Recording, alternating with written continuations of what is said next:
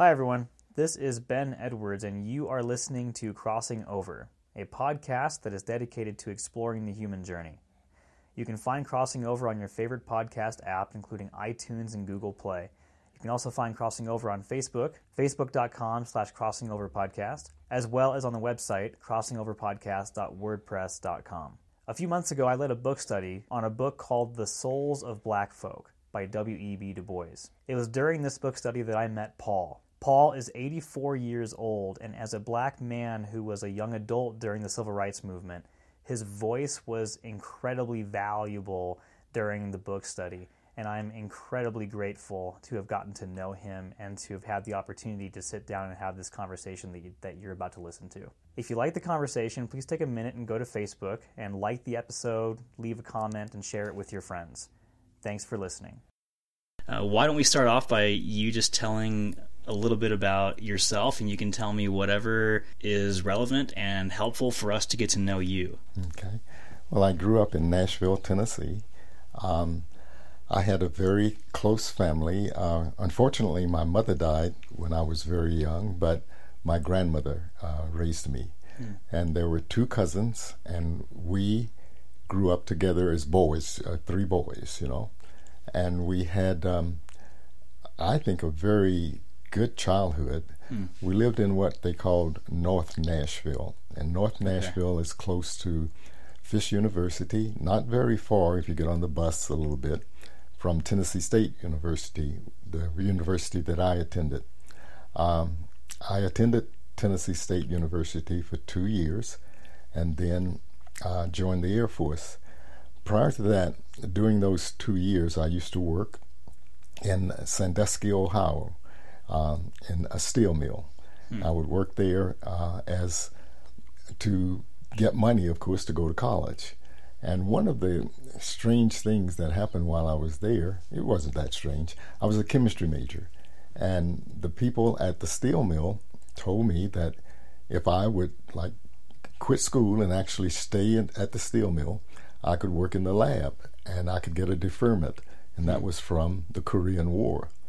And the guys in the steel mill, though, were very astute in a way. I mean, the working man that works with their hands and with their strength and etc. are very just good old Americans, I guess. They were strong. But they told me, don't do it. Said don't take that opportunity to work in the lab here, because they'll probably capture you for life. You should go ahead and go back to school, and then, maybe come back here if you want, But anyway, get that education. Education was an important thing in my family. Yeah. It's really, I think, I don't know whether it's strange or not, but my grandmother finished the 9th grade, and she was very astute at learning and etc. And my mother, while she went to Tennessee State also, incidentally, and my mother actually got some help from my grandmother as far as her algebra class was concerned. She was just a whiz at math. My grandmother, as I said, which only had a 9th grade education, but she just loved math. In those days, you had a grocery store, and you had maybe a charge account at the grocery store. I know that sounds funny, but so what you would do, and it was all kept by hand. Yeah. The grocer would write it down, whatever you bought, and then you would write it down in your little book, and then at the end of the week, whatever, you'd reconcile the two. And my grandmother was very good at she would catch the grocer at mistakes all the time, and she was just very good at that. Yeah. But anyway, the neighborhood and the environment that I grew up in was very good. In those days, it was segregation, and not that I'm saying that I'm pro-segregation or anything like that, but Nashville had a unique situation, I think, with all of those colleges there. We had an influx of people from everywhere. And then plus, you got to actually have the best of your community because they didn't have opportunities outside of the community. And so we had very good teachers, and they were very inspiring and told you that you could do whatever you wanted to do, just study. It worked out well. Yeah. I actually, as I said, I went to Tennessee State for 2 years, and then I joined the Air Force. And the Air Force, I wanted to be a pilot. I mean, everybody wants to be a fighter pilot, I think. Now, this was 1952. Okay. And what happened is I failed what they called a psychomotive test, which tests your reflexes. Okay. And so they said, well, you can go to OCS. And I didn't want to do that at the time. And so I spent 10 years in the Air Force, and during that 10 years I'd gotten married and got out. The Air Force sent me to Willis Air Force Base in Libya, and then to Adana Air Force Base, it's called Incirlik now, in Turkey. And then I came back home, and my wife had a sister that lived in Denver. So she came to visit her sister while I was overseas, and she liked it and said, well, why don't you put in for Denver, when you come back from Turkey? I said, okay. And so I did. In the Air Force, they have you can put your number 1 choice, number 2, and number 3. Okay. So I put it as number 1. And the guy said, you did what? I said, I put it at number 1. So you never get that. So you won't get Denver. But fortunately, I did. And they sent me to Denver. Since I had gotten out of the Air Force and while I was in the reserves, I worked at a company called Jepson. And Jepson made aeronautical charts and maps for the airlines, for every airline in the world. Okay. So I worked at Jepson. I was in what they called the text department at first, where we made manuals to give to the pilots. And Jepson still does this. And Jepson was just far advanced of anybody else as far as making maps and so forth. And so anyway, I was out at Jepson for 13 years. And in the meantime, I wanted to keep my commission, so I was also in the Air National Guard. I was a weekender, as they called it. There's just so much to your life, which makes sense. You're 84, right? Yes. Mm-hmm. So, of course, that's a lot of life that's been lived, but you joined the Air Force and worked yourself up to the point where you had people who wanted you to work at the Pentagon. Yeah. And you then had a job where you were briefing the Pentagon. I mean, you just it seems like you just have held a lot of really important positions. I mean, there's just a lot of really important jobs that you've had. It just seems like that maybe that was like a theme for you, that you held these positions that were just really, really important. People were asking you to do them. So that must be like a testament to what your character is. You just kept getting promoted, I guess, which is cool. Yeah. But, it didn't seem like it was important, or whatever you want to call it at that time. Okay. It just seemed like it was, as I said, from my family and from the teachers and things where I grew up, it was competing, and I just felt like I like to compete. So you were competitive. And I thought I could do, not everything, but almost anything that was within my, ability to do it. I figured that I could do it, and and again, I had a supportive family, and my wife and etc. And it just seemed normal. You just carry on, So, in the book study that we did, you had the chance to tell just a bunch of stories. And like I said at the very beginning, like these stories just sort of captivated me. And I think that part of the reason that they did is that I haven't really had the opportunity, or maybe I have had the opportunity, but I haven't taken the time to sit at the feet of someone who grew up when you did and just hear their stories.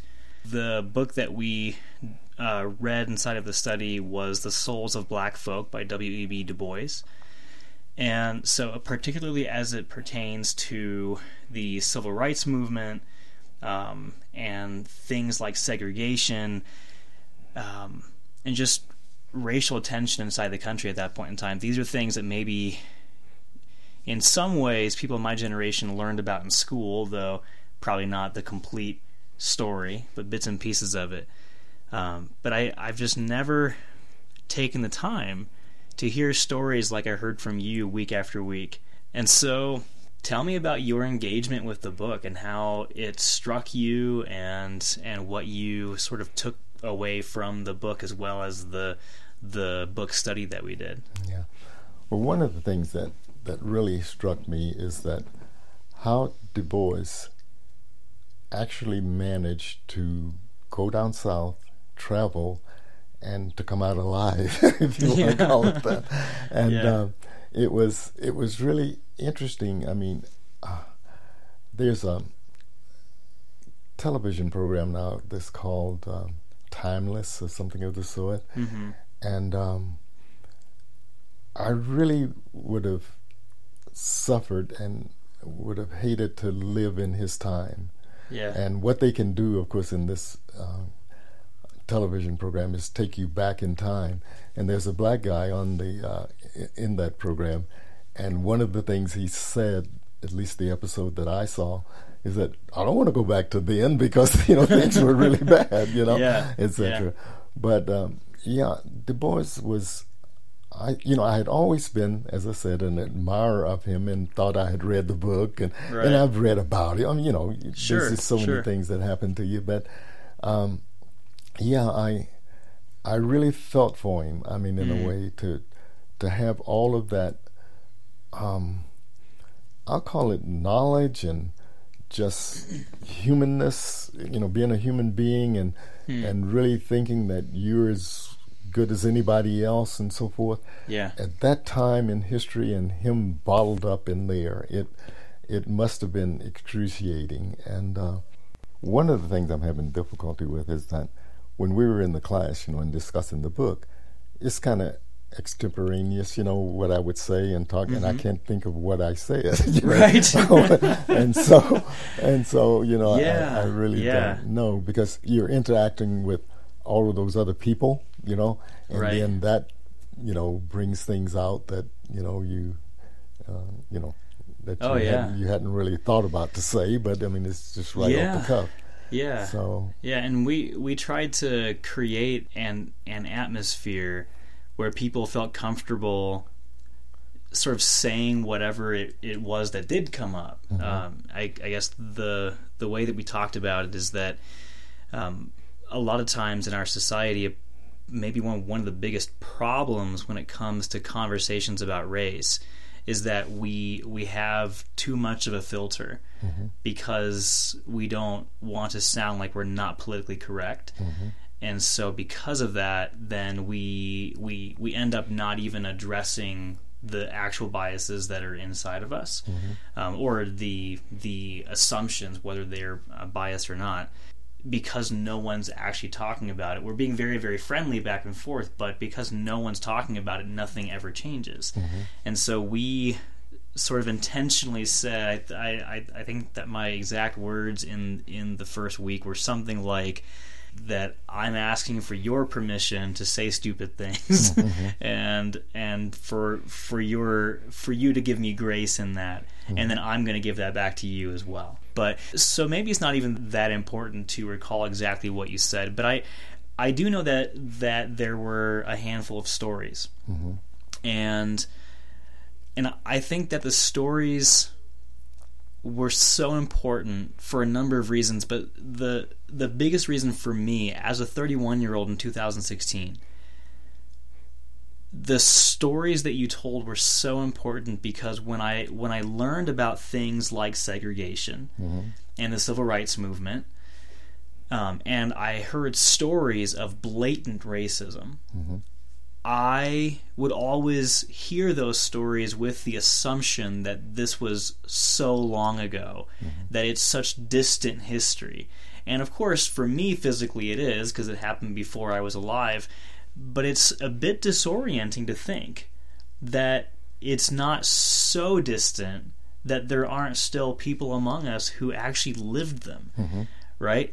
And so hearing the stories that you told just brought me into that space over and over again. And so I guess that one of the things that I was hoping for with this podcast was that you might be willing to tell us maybe even just one of those stories to kind of help to show that this is your life that we're talking about. This isn't some distant past where, and I don't even know how to say it, but we as a culture maybe have collectively convinced ourselves that this is so distant that it need not be talked about anymore because it happened so long ago. But yet the very fact that you experienced some of these things, I think, would challenge that notion. Well, one of the ones that I do remember since you've been talking is, as I said, I grew up in Nashville, Tennessee, which is a little over 200 miles from Memphis. And what happened is I was assigned or actually stationed in Memphis right after I got out of basic. And I expected things, because this is Tennessee, also, just like Nashville, things to be relatively the same. Yeah. Well, they were really quite different. I think, and I'm not saying that Mississippi is so bad, but I think Mississippi had an influence. It was almost like Mississippi is right on the border there. Right. And so what happened is we were, as I told you at the time, I was enlisted, and we had on khaki pants and white T-shirts. Another fella, a friend of mine, in the military there. And so we decided to go out and take a look at Memphis to see what was going on and how it looked. Yeah. So we got on the bus, and I noticed that there were black people in the back, which is not that different from Nashville. In Nashville, what you do is you fill it up from the back to the front, and if you filled it all the way up with blacks, that was one of those things. If a white got on, he had to stand up. I mean, etc. And I thought that was the way the system works everywhere, know. And so what happened is when we got on the bus, these black people standing up in the back of the bus, almost up to half full, and but there were empty seats up front.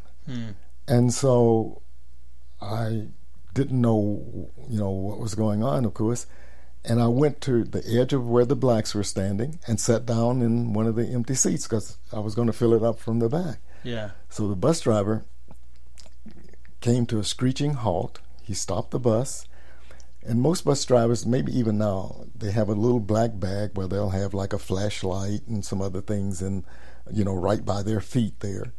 So he screeched the bus to screeching stop, and he said, reached in his bag and pulled out a gun.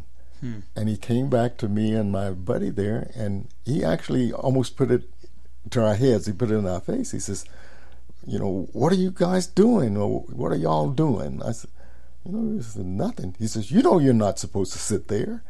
I said, no, I didn't know. He says, get up. And so we got up, of course. I mean, the guy's got a gun. Right. And so the black people on the bus said, don't, leave those kids alone. I was like 20 years old at the time. But he said, leave those kids alone. They didn't know any better, they can stand up now. He says, no, get off of my bus. And so we said, what have we done? He says, that's reserved for white people. And I said, no, we didn't. He says, get off my bus. And so we were out in a place that we were unfamiliar with. Actually, it was almost rural where we were at the time on the bus. And so he put us off the bus, and we were out in the middle of nowhere standing there. And what happened in Memphis, and I guess because it was closer to what you would say is the cotton belt, they would actually have these buses come and pick up cotton pickers, to take them to the cotton fields to pick the cotton. They didn't do that. They didn't have cotton in Nashville. If they did, it wasn't enough to be commercially viable. Yeah. And so what happened is there were some people waiting on buses there. They were waiting on special buses, though, ones that actually came to pick up cotton pickers. But anyway, the public bus came, and we got on it and went, back to town and back to base. And one of the things that it did to you is that you didn't enjoy going off base that much, but you did go to the black part of town. I mean, sure, yeah, sure. And And you went downtown too, but Yeah. it wasn't the same. It wasn't the same as Nashville. Not that I'm saying Nashville was Nirvana, but Sure. it was. Yeah, it but was. had It was a lot different different. feel to it. It was a lot different. Yeah. So when you told that story in our group, yeah, that was just one of those stories that just made me pause and think. And I think that you had mentioned that was 1952. 52. And so even putting it into the perspective of the history that I had learned. So this is before the big boycott of 1955, right? That Rosa Parks sparked. Yeah. You know, it's a story once again that sort of fits in my mind into this category of history. You know, and gosh, it sure doesn't feel like history when you're telling the story. I feel like I'm there. You know, it's something that maybe feels a little bit more connected to our reality today than what I learned back in school. You wouldn't go probably to, I mean, even in Memphis again, you wouldn't get on a bus there, sit somewhere toward the front and have the bus driver stop and put a gun to your head. I mean, that wouldn't happen today. No. So some very, very specific things have changed. Yeah. But then there's also these key things that it seems like they just keep circling back around. And so one of the things that right now is a really hot button topic is mass incarceration and how this disproportionately affects people of color. And so the conversation maybe is a bit more subtle and nuanced now than maybe what it was back then. And yet the conversation's still being had. So I'd like to know, we have a few minutes left, if you would be willing to just kind of sum up from your perspective how things maybe have changed and gotten better, but maybe also some of the ways that there's still room for growth, maybe is a good way to say it, and you can just say whatever you think is relevant around that. Well, you know, I think you're absolutely right as far as it being nuanced now. And the thing of it is sure, we've made progress. We've made tremendous progress. And I'm just really surprised at how much progress we've made when you think about where we started from, especially if you'd read the book that we just discussed at church there. They actually abandoned those people, with no education, no resources, no money, anything. Yeah, and this is the slaves that were emancipated in 1865. Right, and they had nothing, and they were competing against people that at the time, of course, had more resources and knowledge and everything else, than they did. Yeah. And then to just abandon them, I think, of course, one of the reasons that they were abandoned is because, I give him a little credit. I guess Lincoln died, and we had Johnson, who was a sympathizer with the South, and he wasn't going to do anything for them. They were left out there to make it the best they could.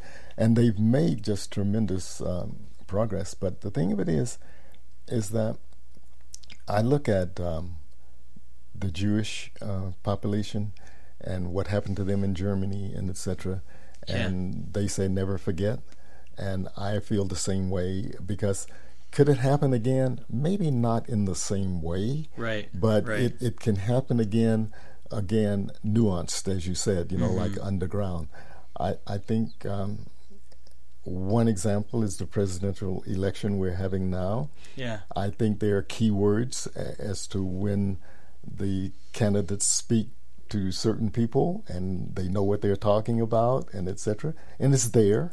And it'll probably never go away. I mean, that's one of those things. So you have to never forget, keep fighting for equal rights, keep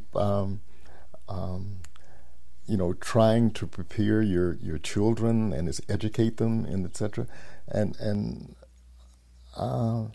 my kids, not that I'm patting myself on the back, but they've turned out to be pretty good kids. Yeah. They've all graduated from college. They all have jobs. So what you see, even if you look at the white community, the news sometimes shows us the worst Yeah. of the people. Oh, yeah. And so Yeah. they'll show the worst of the blacks and the worst of the whites. And because that makes news. The other thing Exactly. doesn't make any news. Yeah. So there are people living and progressing and doing things that are just remarkable, I think, in that time frame that we're talking about. Because I was thinking about when Du Bois wrote the book, I wasn't alive, but still, if you take from 1903 until 1952, that's almost, a little over 50 years. And he's, a lot has happened. Right. And it's Right. really, I think, for the best. But Yeah. we should never forget. And I belong to a fraternity also, and we give scholarships to kids, and we try to help, kids go to college, become good men, good Americans, etc. Yeah. I think one of the other things that I didn't mention, of course, about the military, I think we should have some sort of national service. I mean, it might not be the military, but because we get to know each other. And, and that's, even we get to know each other by financial strata also, because, some rich kids have to actually communicate and work with some poor kids, Right, and et cetera. right. And it's unless, of course, the rich find a way to not have them perform the service. Sure, I mean, they've done that too. Yeah, but no, I think that I think we're all progressing. I think the millennials, which you are one of them. I am. When I look at you guys, I mean, I'm encouraged. I am. I'm encouraged. So, and I look at my kids, and I'm Sure. encouraged. Sure. So, it's always a fight. I mean, Yeah. and it always will be. I mean, Yeah. It's human nature. I thought about the idea of never forget this past September, the 15th anniversary now of 9/11, and I really believe that it's important that we do what we can to remember this moment in American history. And of course, the slogan that gets used every single year is "Never forget, never forget." And I find it interesting that that even when a kid is 14 years old, wasn't alive, this idea of never forget gets passed on to them because this is a part of their national memory, and I think it's important. That's why we know about things like Pearl Harbor, because of course we never forget these major tragedies that have taken place. And so as a collective people, we as Americans understand the importance of never forgetting. But when you're talking about the civil rights movement, segregation, further back from that, you talk about slavery, these systemic expressions of racism, maybe because for the length of time that this country has been a country, it has been essentially the power of this country has been centralized in the white male, mostly. Maybe because of that, we're very quick to say never forget for things like 9/11 or even the Holocaust, which we can at least not take blame for, right? But when it comes to slavery and civil rights, the last thing that the dominant culture here says is never forget. The first thing that it says is, can't we just move on? Like, I didn't own any slaves, you weren't a slave, so this shouldn't even be something that we're talking about anymore. And that's just really interesting to just note the difference between, so if it's a national tragedy that we as the dominant culture can feel as if we are partially a victim of, we want to never forget. But if there's even a chance that we might begin to feel guilty, then forget immediately. Yeah, we don't ever want to own it. I mean, we don't want to own slavery.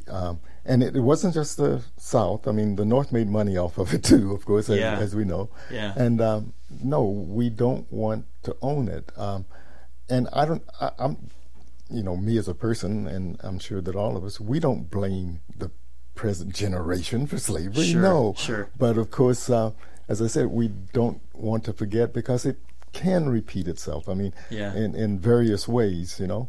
And so there's this National Museum, you know, that's on the mall now, you know, for blacks. And of course, it just opened not too long ago, but I donated to that, of course.